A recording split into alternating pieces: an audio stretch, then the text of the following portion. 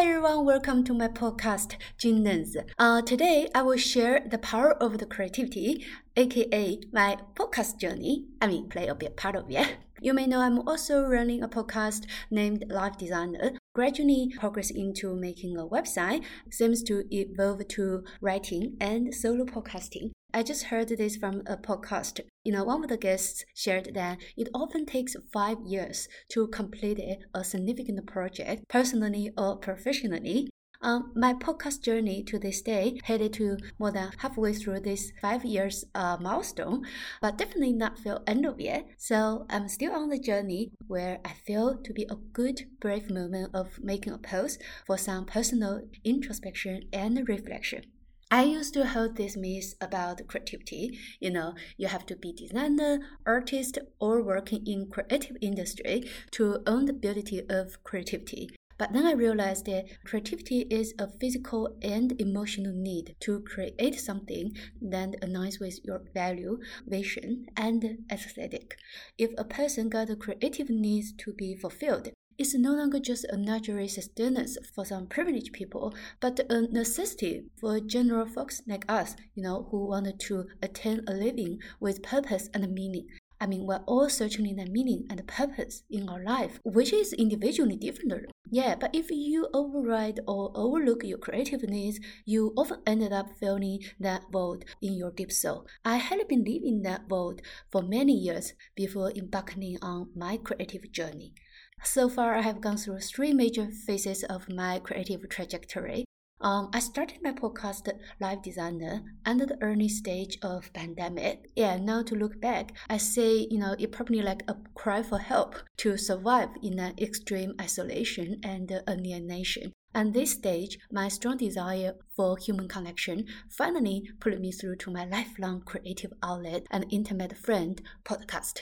Over the last almost 3 years, my relentless approach on a global scale led to 26 episodes with 22 talents across the world. I often heard from my guests that storytelling is at the core of their craft. A legend designer once said the future of the design, it should be the design that tells the stories. Now I can say I resonate with that storytelling piece through the lens of my craft. Listen to each episode today will instantly transport me back to that creative process with a flashback of true human connection moments, architectural time and space, and these editing lines. I often say, seriously, why would any of them open to a stranger coming from nowhere, got nothing to offer but the highest level of the sincerity and passion? I'm wholeheartedly, forever grateful and thankful for each of my guests featuring on my podcast. I did make a podcast that is in alignment with my intention and value. From this point of view, it was a big successful podcast, I consider. In terms of the personal fulfillment, I had this fleeting but real sensation of joy and thrill every time I completed an episode and pressed the publish button. Which I consider as very wholesome source of the dopamine, by the way. Yeah, serves a very strong momentum to keep up my creativity with a focus on the content creation at this stage. A year later of running my podcast, I began to contemplate making a website for my podcast. I was first inspired by my guest, also my now dear friend Miki's photography website. Yeah, she was an architect before making a pivot to become full-time photographer. Big part of her upbringing in London certainly added that British nostalgia allure to her website style, which just hit my aesthetic core. I was like 20 years late behind to catch this blogging wave. But instantly I know the choice of making a website not only unlocks my potential web design skill, but also fulfills my growing creative needs in pursuing aesthetic and style. During this period, I experienced a transition from creating content to making my content look pretty. Content is always the key, but looking pretty becomes my mantra. Making a website can be overwhelming. The layout, the photo picking, playing the collage. Often it took hours and hours of obsessed editing before the array of the photos and the texts finally became visually appealing to me. But when the moment of the feeling right kicked in, all of those going down to the rabbit hole in the struggling just turned out to be so worthwhile. As my website keeps evolving, I say my aesthetic and style is also evolving and elevating, hopefully, over time. Just wanted to add extra note here. Beauty and fashion is not my passion. I only, invested it with limited time and energy. But I always a very visual person and quite found this editorial magazine style. Appealing visual in general evokes share of joy. If it's a brand, particularly like legacy brand, that joy will further prompt me to dive into what's behind the brand. It's storytelling, craftsmanship, brand mission and messages. It becomes a full circle of nurturing my aesthetic and learning about the brand fabric. Aesthetic may be genetic sense, but I feel it's also a sensibility that the individual can intentionally shape and strengthen. When the radar of the sensing beauty is activated, almost naturally drive you to explore its DNA behind the image or object. I quite appreciate this sensibility, which deepens my relationship with material object in a meaningful way. I'm not attached to the ownership of any object when it goes beyond my affordability, which is quite limited, but I have unlimited access to its narrative, text, and graphics, which all sparks joy for me. They also navigate me to make more conscious purchase. Put it in a plain language, basically it's like I can afford it, but I can still appreciate it.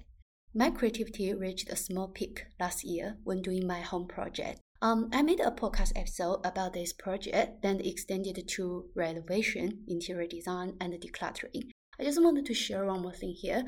I have this vague but intimate dream-like vision in my head for long. I'm not so sure since when.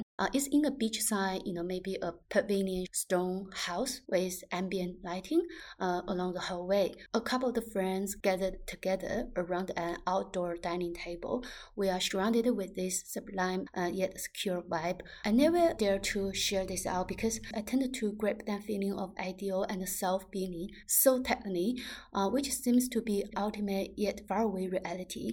Now I know it's the emotion of the awe. But when you grow personally, you are more likely to capture some dots that lead to the thread. This home project brought me back to the interior design. I have been very carefully and thoughtfully nurturing as a hobby since then. I enrolled an interior decoration course this year and will start soon. Yeah. So I guess eventually we'll all strive to achieve a better state of mind in this physical world.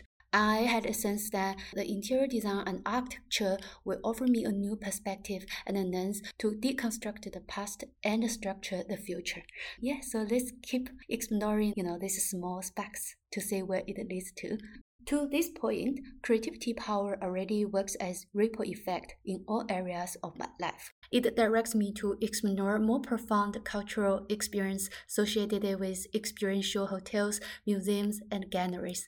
It grounds me to execute even small ideas cross my mind with more conviction. It disciplines my practice through translating into physics strengths to keep me on the top of every hustling day. It reframes my mindset through translating into inner strength to empower me to reimagine my highest level of the truth day by day. Entering 2023, I'm going through another significant transition that seems to manifest in the form of the creativity block at the beginning. I come into a bit of the dilemma or barrier where I don't know how to continue my podcast, but I have no intention of putting a stop on it.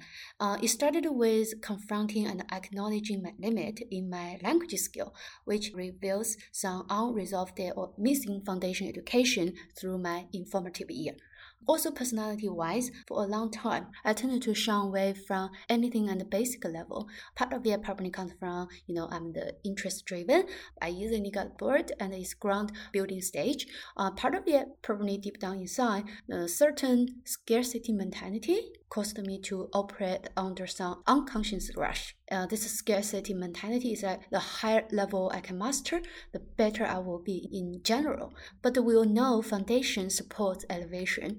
Luckily, what comes along with my pursuit journey is also my personal growth, particularly the missing piece in groundedness. Put it in the context of my podcast, my rooted perseverance and persistency took me to this far, but to achieve in-depth conversation requires me to reorder my learning sequence. I needed to identify and address that foundation piece before tapping into any deeper level of upskilling. My language articulation, sophistication, and pronunciation indeed make all direct impacts on the quality and flow of the conversation. And at the beginning of the 2023, my friend and I did a very trendy thing, skill exchange. She corrected my pronunciation and I told her Japanese. By the way, I'm not selling myself for short here. I know I got that inherited empathy for a heart-to-heart conversation, but I haven't put my greatest lengths to equip myself for this hosting role as a profession. But spending hours and hours working on one single word pronunciation embodies quite significant meaning for me, skill-wise and character-wise. It's like over 30 years late to do this grounding work, and I eventually did it. I'm holding this lifelong gratitude and thanks to my friend. I also built a new respect and trust for myself. This groundedness building also got me rise above my creativity block. I no longer feel compulsive urge of finding next guest for new episode, while I feel at ease to tap into this downtime to do all preparation work. I become centered. I consider as a milestone I achieved it for my creativity dimension as well as my personal growth.